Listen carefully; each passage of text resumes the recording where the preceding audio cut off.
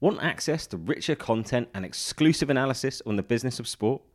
Sports Pro Plus is used by experts across the industry to make informed decisions, with 2 membership tiers offering access to original content, exclusive reports, and a suite of business intelligence tools. Become a member today at sportspromedia.com/subscribe and use the code FCPOD10. That's FCPOD10 at checkout for a 10% discount. The Football Co. Business Podcast. The most creative minds and innovative thinkers in football. Welcome to the Football Co. Business Podcast. I'm your host, Alex Manby, and on this show, I talked to Christian Arbeit, Communications Director at FC Union Berlin, who at the time of recording are remarkably top of the Bundesliga, looking down at the likes of Bayern Munich and Borussia Dortmund. But despite their current position in the table, Union is a club which defies and even rejects what many see as inevitable prerequisites for 21st century football success. For example, they have budgets and a fan base far smaller than not only the likes of FC Bayern and Dortmund, but also their city rivals Hertha. But through a combination of factors, including their recent on-field success, Union are undeniably cool and are attracting both global media attention and new supporters enticed by a club quickly becoming the hipster football fans' team of choice. So how does this success and popularity balance with the club's brand? How does a club described by some as poor but sexy avoid the seemingly inevitable but possibly undesired gentrification of modern football? Let's find out as I welcome Christian to the show. Thank you very much. Hello. So Christian, as I mentioned in the intro, Berlin as a city and Union as a club have been described as poor but sexy. Do you think that's a fair comment? Well, it is a very famous quote of the former mayor of Berlin, which was Klaus Wowereit. He pointed out that, Berlin is not famous for, huge incomes, for big industries or anything like that, but still is a very interesting, very lively city, attracts many young people from all over the world. And for Berlin, that was an interesting quote. It soon went pretty famous. We as Berliners didn't think about that too much because it's our city anyway. And that's the thing, what I would consider similar to the club. It's like we're not thinking the whole day about how special we are because for us, it is our club, and what seems to make us special is that we most of the time think about how do we ourselves like football? How do we want to live football? How does it feel good for us to see it in the stadium? How should it look like? How should it feel? And that's the way we do it then, because of course it first of all it has to be fun for us, and then we look around and everyone's like, oh, they're so special. For us, it's first of all the normal way to think about our club and our football. How would you define what that special thing is? What would you describe as the Union brand? Whether you're thinking about it from your own point of view as you're talking there, or now perhaps increasingly how others see you? Well, first of all, for ourselves, it starts with what I just tried to explain is like, for us, the most important person surrounding the club is the one who comes to the stadium and wants to see and enjoy the club on a match day. And what we try is to let the game still have a certain dignity, to not just use it for lots of commercials or anything around it, but let the football be the core point on a match day. And that means give people space to express themselves. Let them sing on their own. We are the only club in the 2 top leagues in Germany who don't have a so-called goal music. We don't animate the people how to celebrate. They don't need a rhythm or a melody. They can do it on their own because it's the most exciting moment in a football match when your team scores a goal. And we don't interrupt the game with commercials or presentations, no corners, no whatever other results or injury breaks are presented by whatever sponsor, which is pretty usual in German football. I don't know how it is in England, but in Germany it's very usual to do so, and that at the same time means we reject the money we could earn for it, of course. So that's something everyone can see, and there are people who say, I don't mind if there's anything like that, but we, as the people who go to Union, we don't want that to spoil the football. And how we are seen from the outside, it's like we, of course, recognize that at the moment in a very special way, because being the top of the table in one of the biggest football leagues in the world, that brings a lot of attention from other countries, as we are talking right now, for instance.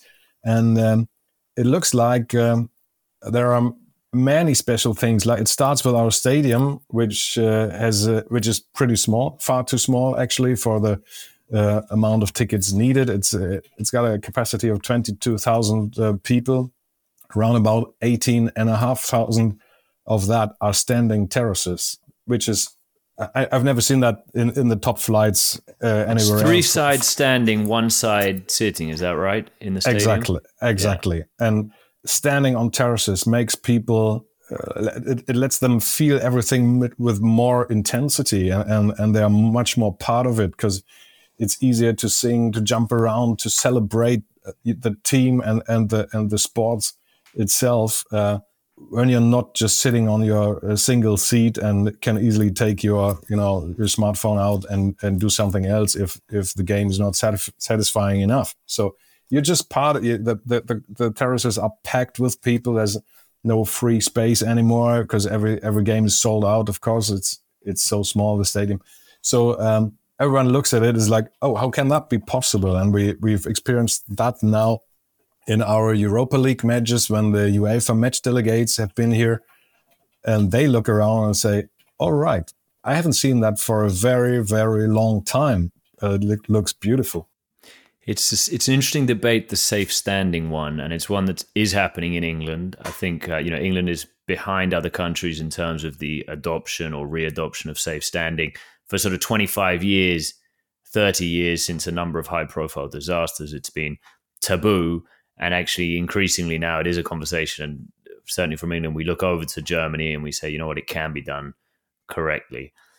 Christian, I want to just talk a little bit more before we go into kind of the commercialization or anti-commercialization that you were touching on there about Union being a Berlin club. How closely do you think the club is tied to the city, its history, its culture? I mean, put another way, could a club like Union exist anywhere else? Well, let me take a quick look to London. What would you say? Is there a football club, a Premier League club in London who would call themselves to be the one club for the whole city? I think that's a weird thought if I think about London. So you are either, Arsenal or Chelsea or Tottenham or Fulham or whatever, because the city is so big. And Berlin is a huge city as well. Far smaller than London, but still, by far the biggest city in Germany. And it was divided like from 61 to 89, and it's got a very long history. And Berliners themselves, they consider the city as a more or less a collection of many small communities. And as a Berliner, you don't move through the whole city. There's no reason for that, because you got everything in your own little district or in your own little community. So considering all that and having all that in mind, there's nothing, as I'm a natural born Berliner, there's nothing in this city, I would say, that stands alone for the whole city. 'Cause we got everything at least double. There are 2 TV towers, 2 zoos, to 3 opera houses and all that stuff. So, and we got 2 pretty big football clubs.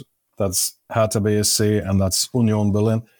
And for us, it's like, of course, we are a Berlin-based club. We are from the city. We are from the southeast, from the district of Köpenick, and everyone is invited. But what we not do is running around through the whole city and telling everyone, listen, we are the smartest and coolest and hippest, whatever attraction of the city. So come to us, but we do what we do, and if you like it, you're very welcome.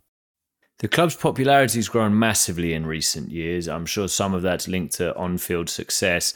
I saw one number thrown out there, maybe you can tell me if it's true, that in the last decade, it's grown from 6,500 members to 40,000 in about 10 or 12 years.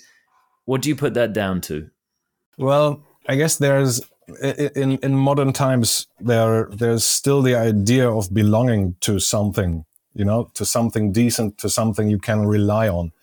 And modern life is, it's cutting off so many connections. Yeah, if I remember my own childhood, we've been sitting on the table for dinner every night together, the whole family.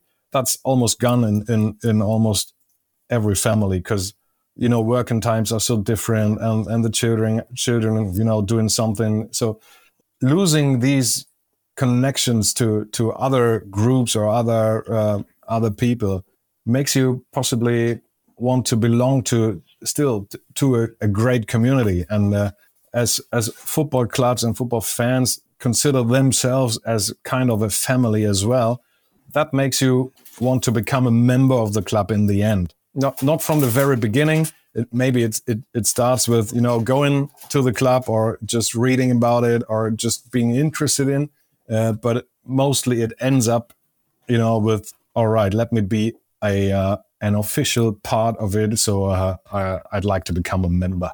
And so that's around about 46,000 now. 46 now. Okay, yeah, my numbers are out of date. That's probably going up by a couple of thousand every week right now.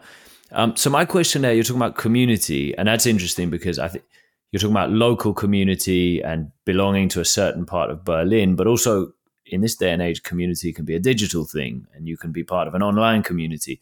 So of this six-fold or seven-fold multiplication in the number of members that the club's had in the last decade or so, how many are from Southeast Berlin, Germany, rest of the world? Do you have that data?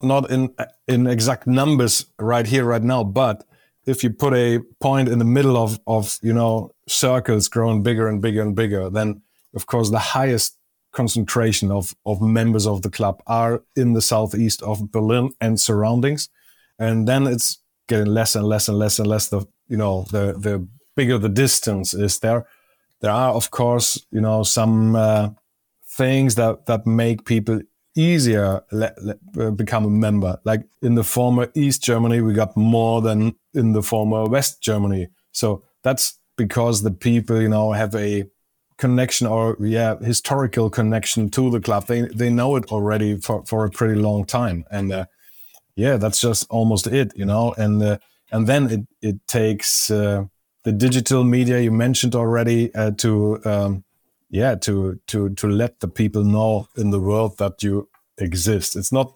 running around and say, look at us, we are so cool, and just don't forget to get a member. But it's like, give them the chance to recognize you. That's what I would describe what we are doing.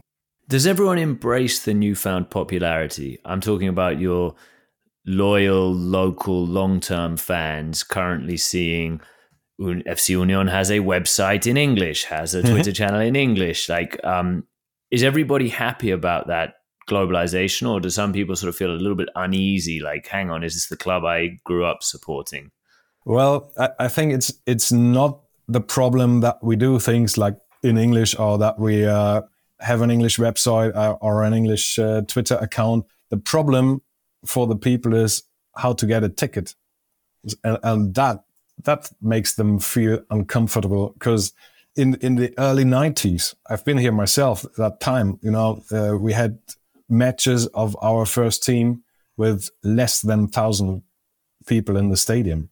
And that was a time when we on the terraces said, oh, listen, guys, if everyone who was here today comes back for the next game and brings one other guy or girl, then we could maybe in 2 or 3 or 4 weeks reach the number of 2,000, which was like, oh, really? So we are back again, And I remember the times when we said, oh, it's the first time for ages that we have 4,000 in the stadium and all that stuff. And And it was a long time you didn't need to worry about. You could come here by bicycle 5 minutes before kickoff, go to the ticket office, buy a ticket, and just simply get in. And now you have to take part in a lottery because, as I said, the number of members is more than double than the stadium capacity.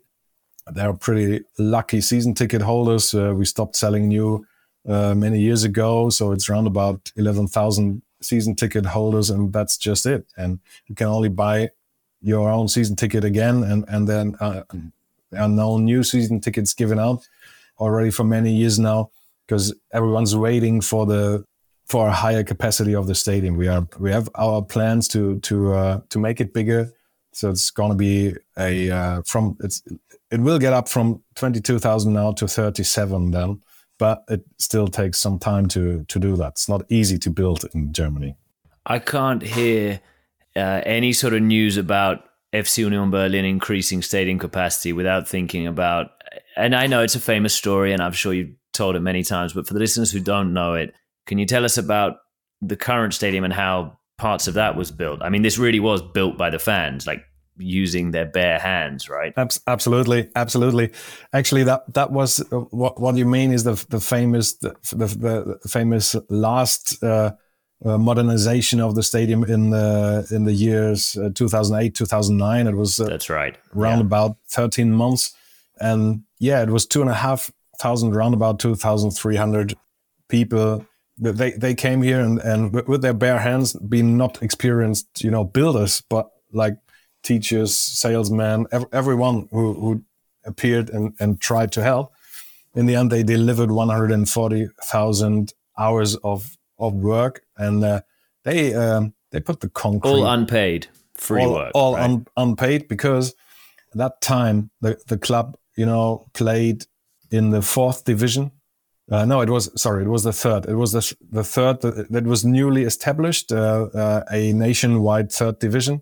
And, the stadium, until that very moment in the springtime 2008, the stadium belonged to the district of Köpenick and to the city of Berlin. And they, what can I say? They didn't put in any effort to keep it in shape. And in the end, the Football Federation said, all right, that was just it. You can't play here anymore.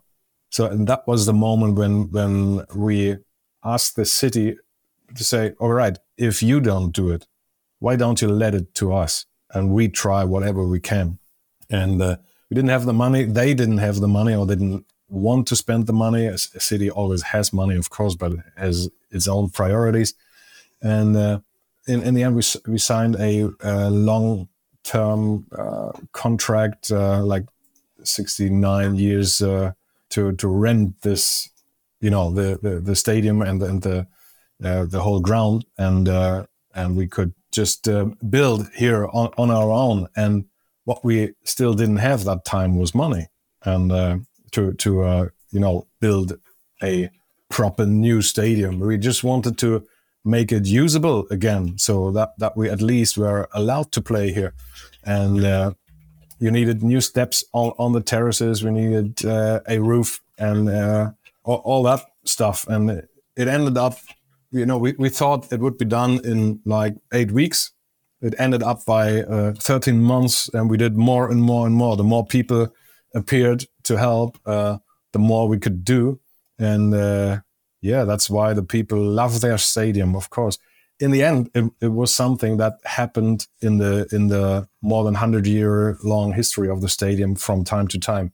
We play here football since 1920, and it started with being a normal sports ground, and it grew into a stadium over the decades, always by the help of supporters. And that was the biggest building site with football fans we've ever seen here. It's like a free apprenticeship. Everybody, learned their skills. I like to think Southeast Berlin is just full of, impeccably DIY'd buildings and homes and all the rest of it. Maybe not that many, but yes. And it was, getting a self-fulfilling thing, because, a friend of mine has been there already, and he said it was cool. And then you started thinking, all right, once it will be finished and we go back to this place, how can I get back if I didn't help?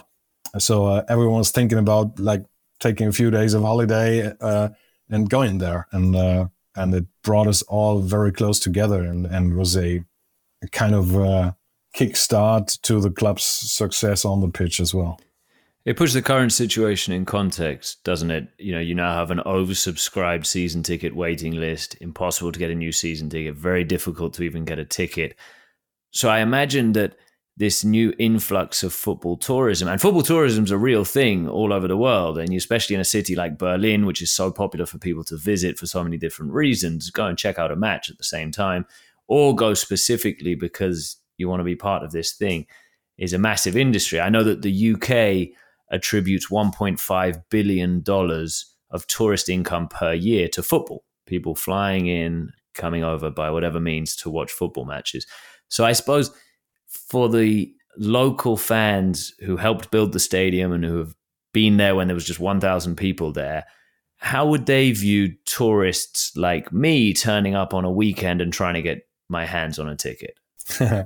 Well, as long as we as a club don't advertise tourist offers to a guy like you, it'll all be okay. Because if you are here and somehow got a ticket from whatever Uniona, if maybe you know someone personally, or you're right into a group and someone has a ticket and can come and passes the ticket over to you, then you're very welcome. So that is, of course, it changed a bit. It was more spectacular in the tougher times, when we played fourth division or third division. We're not that, as you call us, a hippie, a hipster club. And then that time, like in 2006 or 7, it was kind of spectacular. If English or people from other countries appeared, and they've been like, "Oh, wow! How do you know us? Why are you here? That's great, so cool!" And that's a bit gone, of course, but still, you would be welcome as long as you got your ticket already. Christian, I want to talk about you. I kind of didn't. I thought I was just going to talk about the club, but actually talking now, you exemplify all of this, right? Your story, I introduced you as communications director of FC Union Berlin, but your history goes back a long time. And I bet when you first started out as stadium announcer, which you still do now, if I've got that right. Yes. I bet you never thought you'd be communications director. And I'm sure you're the only communications director in Europe's, top 5 leagues who is also, who does communications director and stadium announcer. So does that feel right? Do you feel like you exemplify this journey that FC Union have been on? Well, I don't think about that too much, but if you ask me that way, yeah, it looks like a bit. I come to this place since I'm 12 years old. It was the autumn 1986 when my father brought me to the stadium. I was 12 years old. The old story, often told. And since then, I hardly missed a game. And at a certain point, that was actually in autumn 2005. I've been asked by the club if I could imagine to be the stadium announcer, and that was a weird thing because I thought, there is one, and why do you want to change? And they explained that to me and all that, and I started, and that was really fun, And a few years later, in January 2009, I started as the spokesman for the club, and we've been on our way to a possible promotion to the second Bundesliga. In the end, we managed to get promoted and then stayed in that second Bundesliga for 10 years. We always thought there might be the moment when there's a step back and then we come back again, but there was never a step back. And at a certain point, we said, why not thinking about how to reach the Bundesliga? And when that happened, it was such a special moment. It was the whole district of Copenhagen was red because of the people wearing red clothes, whatever, football shirts, normal T-shirts, all that. It was all red. And everyone was in Germany, I think, was like, oh, that's cool.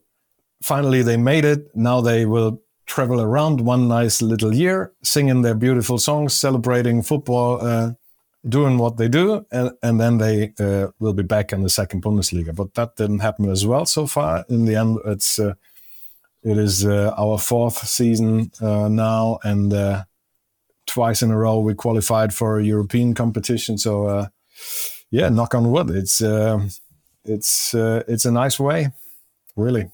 It's there's a book obviously with so much foreign interest and such an incredible story. There's a book by Kit Holden, Scheisse, We're Going Up, which sort of describes this moment that maybe the fans or the club sort of thought, wow, this is actually happening. We're in the big time. But as you say, it hasn't been this sort of catastrophe, or it feels like the club hasn't had to sell out on its values or change the way that it acts, which is amazing. But how far can it go? I mean, given how important staying true to the club's roots is, how much further do you think Union can go in terms of sporting success? I mean, 4 years in the Bundesliga, Conference League this year, Europa League, top of the Bundesliga as we speak. Do you talk about that at the club, or are you just enjoying the ride? Well, at the moment, I to be honest, there's almost no time to talk or think too much, because there's 3 games a week until mid of November, but then there's the long break, and I guess we will take a rest and think and talk a lot. In the end, there's no fear. What we see is that if you go your own way, you still can be successful, even if it in the first moment it doesn't look like that, because it's all, of course, seeing a long term.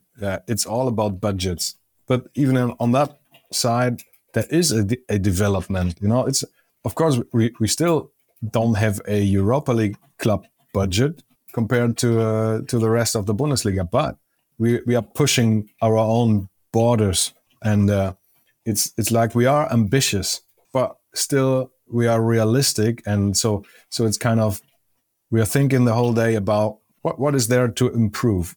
That's what the coach is doing with the team. He was asked after the 2-0 win against Dortmund on Sunday, is Union at the moment the best team in the Bundesliga? And he was thinking half a minute and said, no, I don't think so, because there's so many things to improve.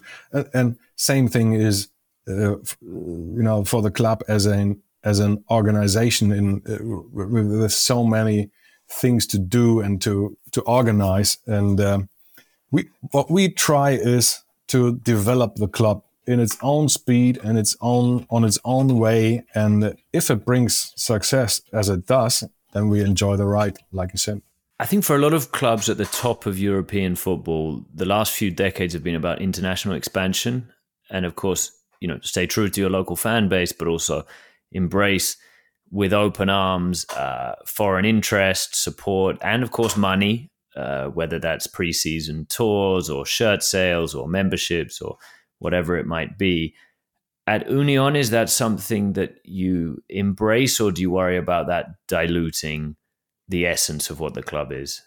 It has to come somehow naturally. It's not that we think, all right, we are now the 4th year in the Bundesliga, so that means automatically we got to go to the US next summer or to Asia or wherever. It's like, if something happens that makes that feel the right move at the time, then we think about it. It's not that, we don't think about how does our football look like on TV in China or wherever. It's like we care about how is our football for ourselves. And if this is good, then if you see a match of ours in our stadium on TV, I'm pretty sure you can even feel the intense atmosphere at the TV, And if we do so, then it might turn out that it's an interesting thing to watch or to take a look at in other countries as well. And then the moment might appear when we go somewhere. But, we have to feel comfortable with that. And if it does not, then we don't do. So final question, Christian, and I hope this isn't contrived, but I'm trying to link what we've talked about with this podcast platform. And the question is this. On this podcast, we have listeners from all around the world. Not a huge percentage in Germany, so we can call this a potential global fan base. Okay. New audience for FC Union Berlin, if you like. Good.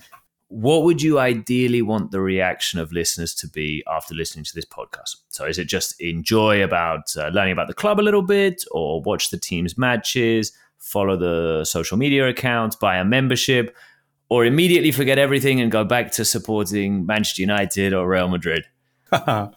Support your local club. No, yes, of course, that's important. That's still important. But what I would like the idea if people listen to us and then think, all right, it's nothing wrong with to focus on your own surrounding. So to focus on the place where you are at home, where you belong to, and to be good there, you know. And if you're good there, then other people might be attracted by that. So take care for your environment, for your neighborhood, for your social surrounding. And that still, you know, can make you feel good, make you feel strong as well, and bring success. Christian, thank you very much for your time. Thank you very much for having me. Welcome. And thank you, listener, for tuning in. I hope you enjoyed the show. If you liked this, check out the show archives for more of the same. All the best. The Football Co. Business Podcast. The most creative minds and innovative thinkers in football.